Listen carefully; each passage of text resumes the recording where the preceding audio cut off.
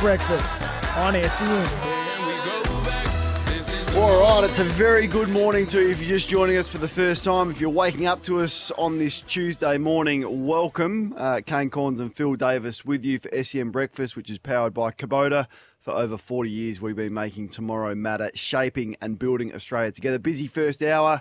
We had a bit of fun with some of those minor injuries. Well, they sound minor, but they're actually major after I had to go to the doctor yesterday and see my son's ingrown toenail get cut out. But the ones where you'd walk into a pub and you say, hey, I got this paper cut, and everyone would just laugh at you and toughen up. Phil had a couple of good options for us, as did you, off the Temper text.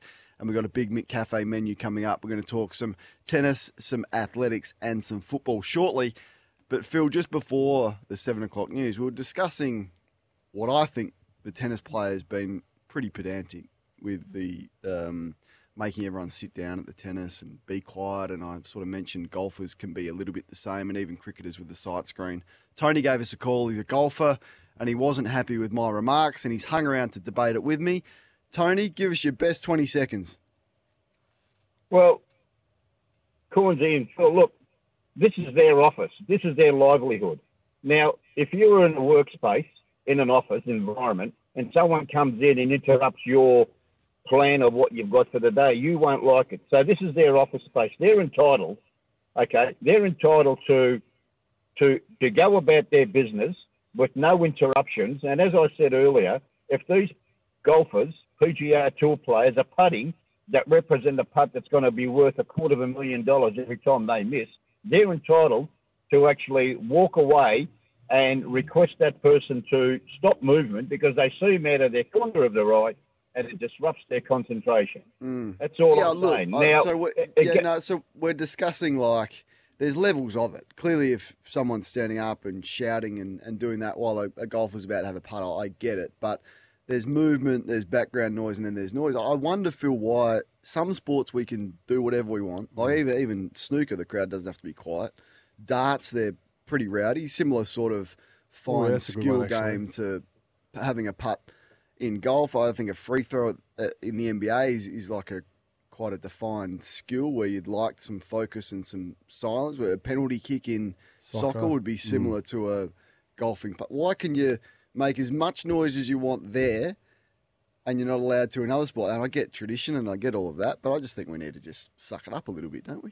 Yeah, I think you're right. I think if we can take away for me, it'd be hard if I was trying to putt or, anything and that quick jab of noise that just obviously your body reacts somewhat. Maybe you miss a putt. I understand you can avoid that, but the rest of it doesn't bother. I think it goes back to probably where all the sports started, to be fair.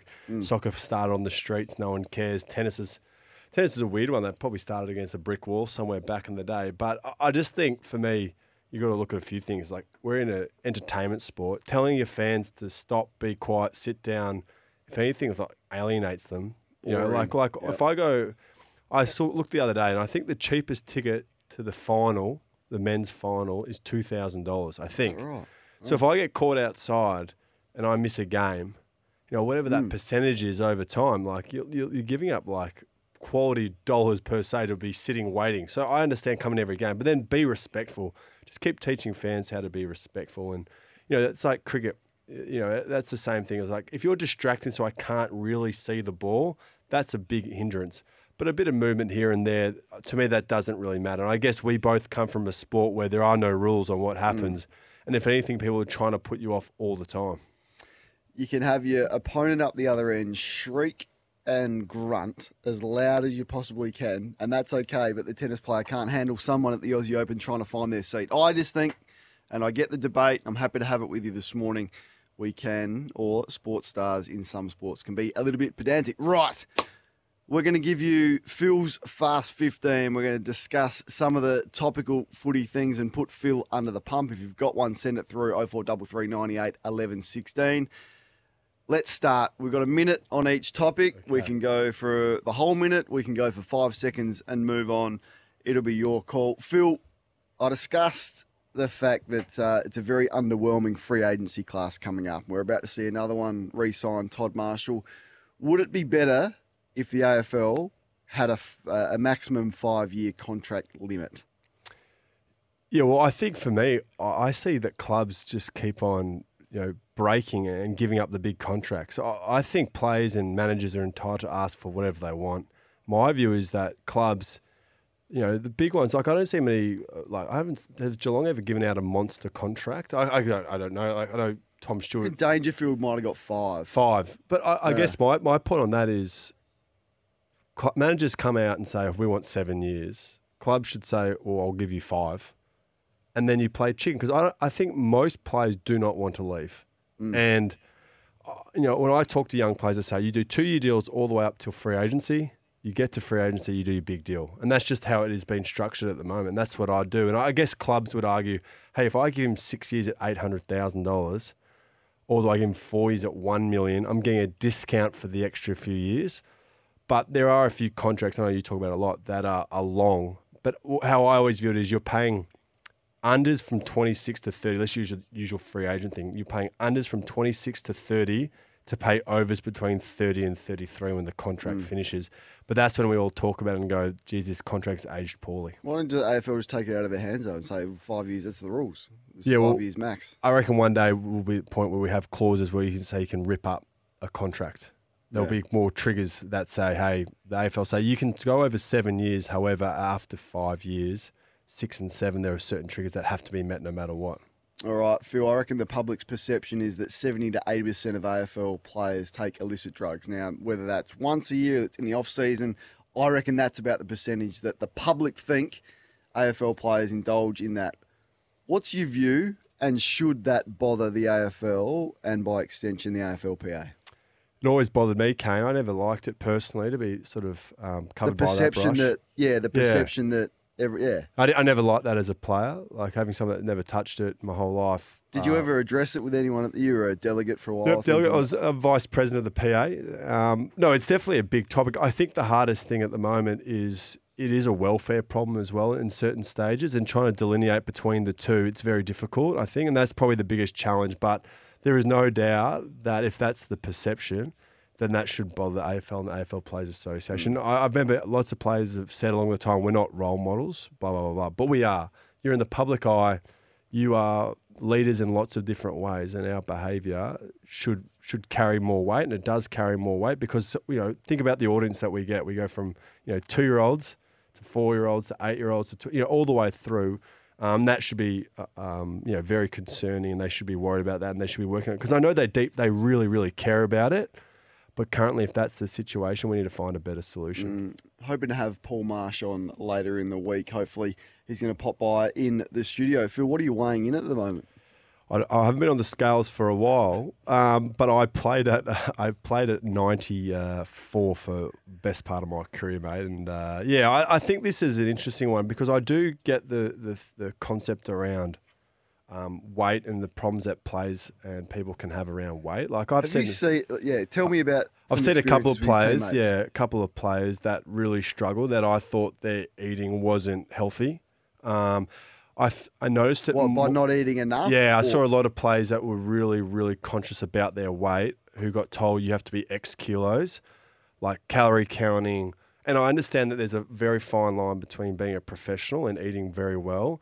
But the line between that and some form obsessive, of... Yeah, and I've seen that a lot. And then, you do see it a lot. And I think how much we talk about it isn't healthy. However, I think this is just a simple solution for that topic because, I don't know what you remember, Cam. I don't even remember giving someone my weight at the start of the year. And often, I remember when I was smaller, I remember in like 2012, 13, I would have been like 91, 92 kilos. And the forwards were bigger back then, like Cloak and all them and Pav. They're all like 100 kilos. So I used to lie. So I'd be like, can you please put in that I'm 97 kilos in the AFL record, but I was 92. And then at the end, like I didn't even care. Like it never even bothered me. I never looked at another person's weight. I do think my special skill is guessing someone's weight just by looking at them, Kane. So I didn't really need the AFL record for that one. But I think there are issues around eating with athletes. You think this will help hiding players' weight? I don't think this helps. But maybe it takes away some stigma around it. I think, I remember the under-18s don't do skin folds anymore. That's right, yeah. I understand that, but unfortunately, that first day at the AFL club, your skin folds get taken because you are a professional athlete, and it's about a healthy discussion. I know I'm going for longer than a minute because I am passionate. There has to be a healthy discussion about this because, eating disorders can come in all sorts of forms, the dysmorphia stuff. So I think it's definitely an area that this probably doesn't help that, but it is at least hopefully making it aware to the public that players do have issues with their body too. All right, Phil, if you had to choose a band, which band will Richmond finish season 2024 in? Bottom six, middle six, or top six? I'll get splinters for this because I'll say middle six, but my comment is Tom Lynch doesn't play over 15 games, it'll be bottom six. All right, what about Geelong? Geelong, I just think they've just still got so much top-end talent, so they'll be middle six again. I just think they won't get back to the top again until they can plug some big holes in the midfield. So But they won't drop away. They won't. They'll just because they just have the best. I think arguably got the best system in the game where you don't lose big, and you're always in games. And when you've got Cameron and Hawkins in the front, and Dangerfield and Guthrie and those Duncan with the ball every now and again, yeah, I just think they're just my biggest concern is, and I'm sure Andrew Mackey and the team have got an approach, but they need to get some top end talent around the ball. All right, we're doing Phil's Fast 15 footy topics in a minute with Phil Davis. Gold Coast, do they play finals for the first time this year? No, they do. I look at their team and I really don't see too many weaknesses if Ben King can take that next step. I think they are an amazing team. And from the little whispers I've heard, Kane, I'm sure you've heard the same, I don't think they feel as though they've been in a position like this with such a crystal clear game plan and an identity that they think will really stack up. So that's what you're hearing out of the Damien Harbuck-led. I'm hearing that they're absolutely loving it. Nothing against Dewey. They'd love that. Do you hear that every time with a new coach? Yeah, though? You do. I saw it firsthand with Kingsley last year, like that Richmond approach, and it was so structured. And once you understand how it works, like you saw it with the Giants last year, it just falls into place. Leon was very big on this is how we play, but there's a little bit of freedom around it, so a bit of flair. While the Richmond approach is, no, this is how we do it, and this is not, we don't mess on this, and this, and then it just slowly unfolds. So if you're in the stands and you're watching for a change at Gold Coast this year, and similar to your team last year, what is the one thing he drives, like the Richmond model drives the hardest? What will Harbuck be pressure on the ball. hardest? Yeah, it would just be just get pressure on the ball because fundamentally, if you win the ball back in the back third of your field or back 50, you've got 150 metres to move the ball every time. The best teams move the ball 80 metres to score because they turn it over closer to their goals. And you put pressure on the ball, you're going to limit their scoring but improve your scoring. So that's what they'll be doing. They'll be fanatic because I always thought if I looked at Gold Coast and every time I looked at them, I thought behind the ball, you could really play with them. You could move them around because their pressure on the ball wasn't at the level that meant they could dictate behind the ball. And so you could move and shake and away you go. And we had a great success for a long time against Gold Coast. All right. Does Matthew Nicks deserve a contract extension before round one? No, I think he does. The one thing I would think we should get better at in the AFL is why not give him 1 year? Why not give him 1 year now? And then you can say, because for him, that'd be really important. Be like, hey, you will definitely be coach 2025. Yeah. But will you have a contract for 2026? Well, let's see. But I promise you'll be 2026. And then you go through the year and halfway through, you go, this is going really well. Well, here's that extension for 26, 27. I think we get scared of 1 year deals because of what it's saying. But if a coach wants security before, and I think Nixie deserves a contract. I think what he's done, I thought he overperformed last year with that list. Did you? Yeah, I thought that I wasn't as big on Adelaide 12 months ago as I am now. Right. What about Justin Longmuir then? Same? Oh, he's going to have to earn that contract. Yeah. Okay. I think the reason why I say that was to go finals in 2022, and for me to be like, we're only going one way, and then all of a sudden last year was like incredibly disappointing. I think shows that you have to prove that there's improvement again. And say that it was an anomaly, not a trend, because I really like their team. I think he needs to add something to his coaching dynamic that helps them score and play with more speed. Because I see speed on their list. I think he's also hindered by the fact that they don't have a gun key forward. Having a gun key forward is so important because... Can Jai Miss be that? Oh, no, I don't think he's a key forward. I think he's a nice second, third piece. Josh Tracy's someone that's got some size about him. they had a lot of success with Tabner, and unfortunately, would you say that Collingwood don't have a key forward though? Yeah, I know that's it. But I really like what they can do with Mason Cox, because if they're in trouble, they bomb it. He's a soft drop, so it doesn't clear the space too much, and their smalls are so busy. And then my check just gets up and back. I just think they've got really nice balance, and then they've got this X factor. Like Jamie Elliott's unreal. They've just got this amazing, and they've got a guy called Jordan De Goey that sort of changes games pretty quickly too. So it's more probably for me that I would like Freo to find a way that their tools can do more for that side, because I think that's probably where they get let down the most. All right, Phil's Fast 15, the Western Bulldogs, Carlton, North Melbourne, bit more of Fremantle, West Coast, and some pre-season injuries on the agenda still to come. The weather update today is for City Power, supplying power to homes in the CBD and inner suburbs. Today in Melbourne, it's going to be 28 degrees. More of Phil's Fast 15 next.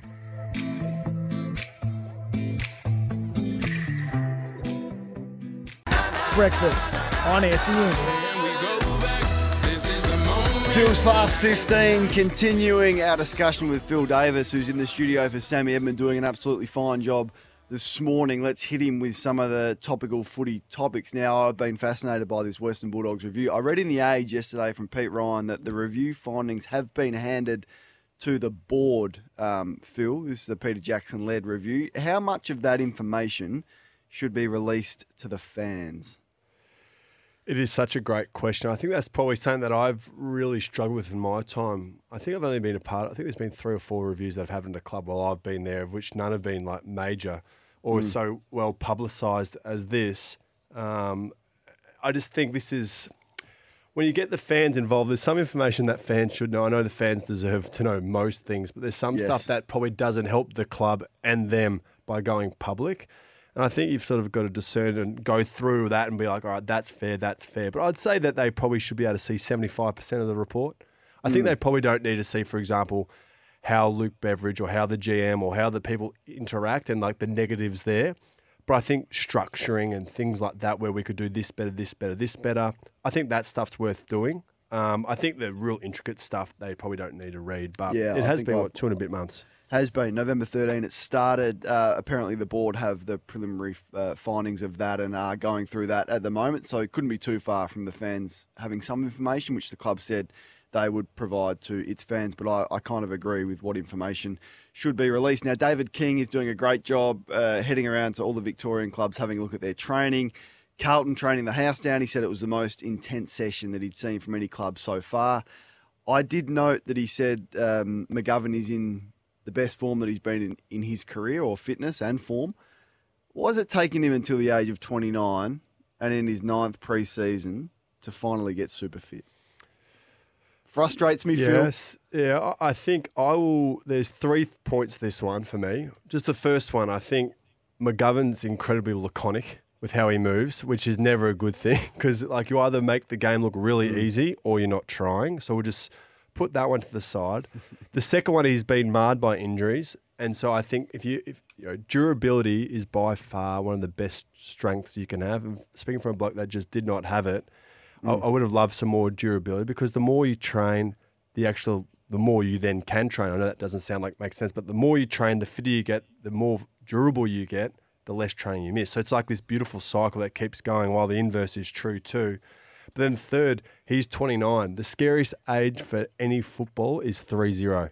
As soon as you see 30, one, if you get to 30, you've done well because you've bucked a lot of trends. But 2, you think to yourself, I'm supposed to be slowing down soon. My best years are here. And, it's sad because, I've met a lot of players that go, they're 26, 27, 28. Oh, I wish I know now what I did at 21, 22.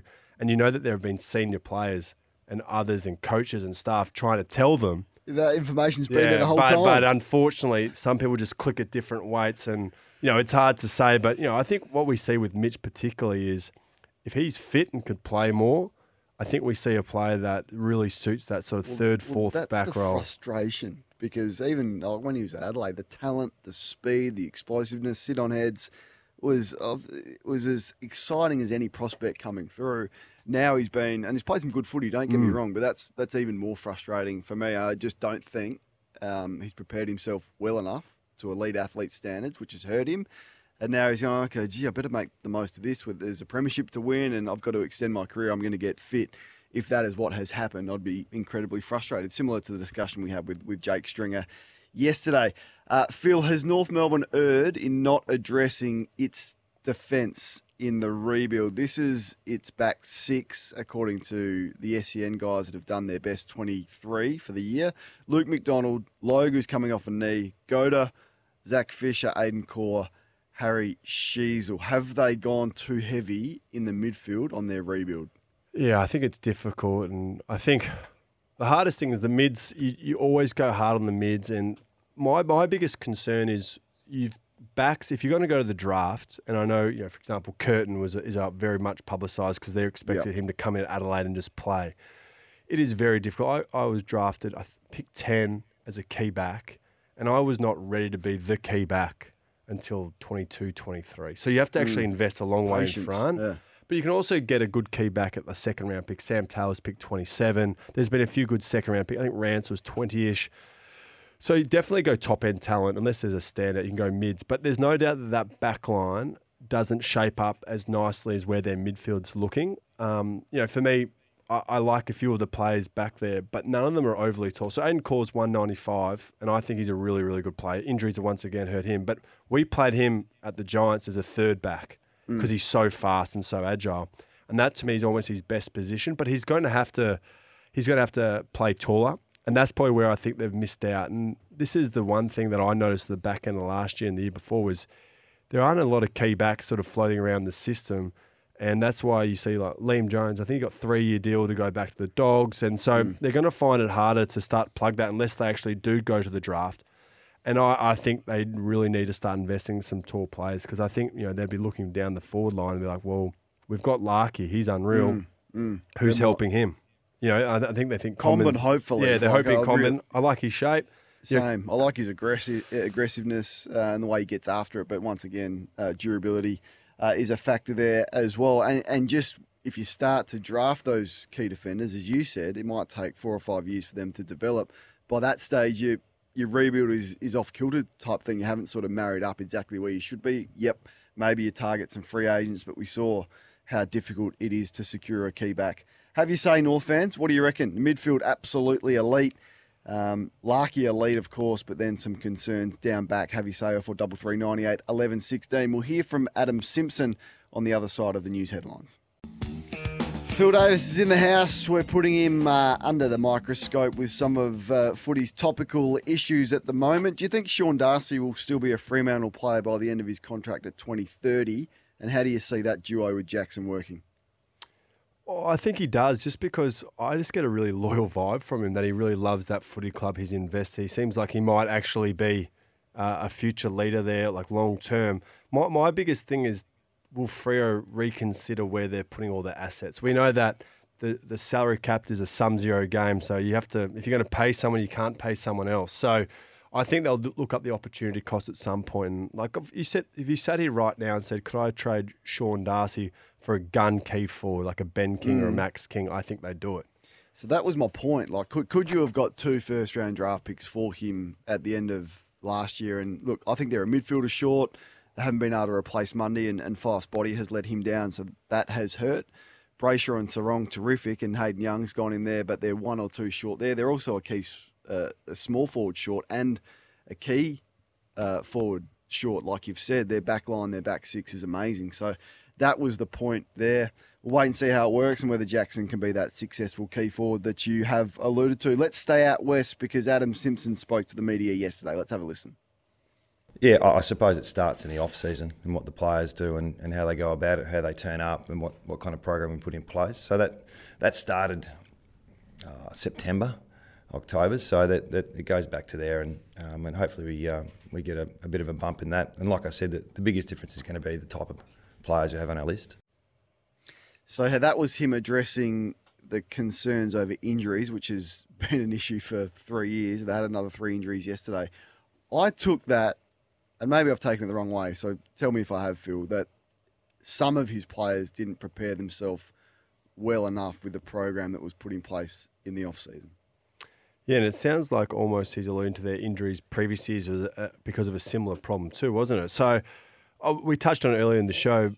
The work that has to get done in October, November is a lot. You have to really get busy. And, back half of September too if you don't play finals, which is obviously West Coast for the last few years. So he's disappointed. When I read that, I think to myself, generally what happens is, you can almost take this to the bank.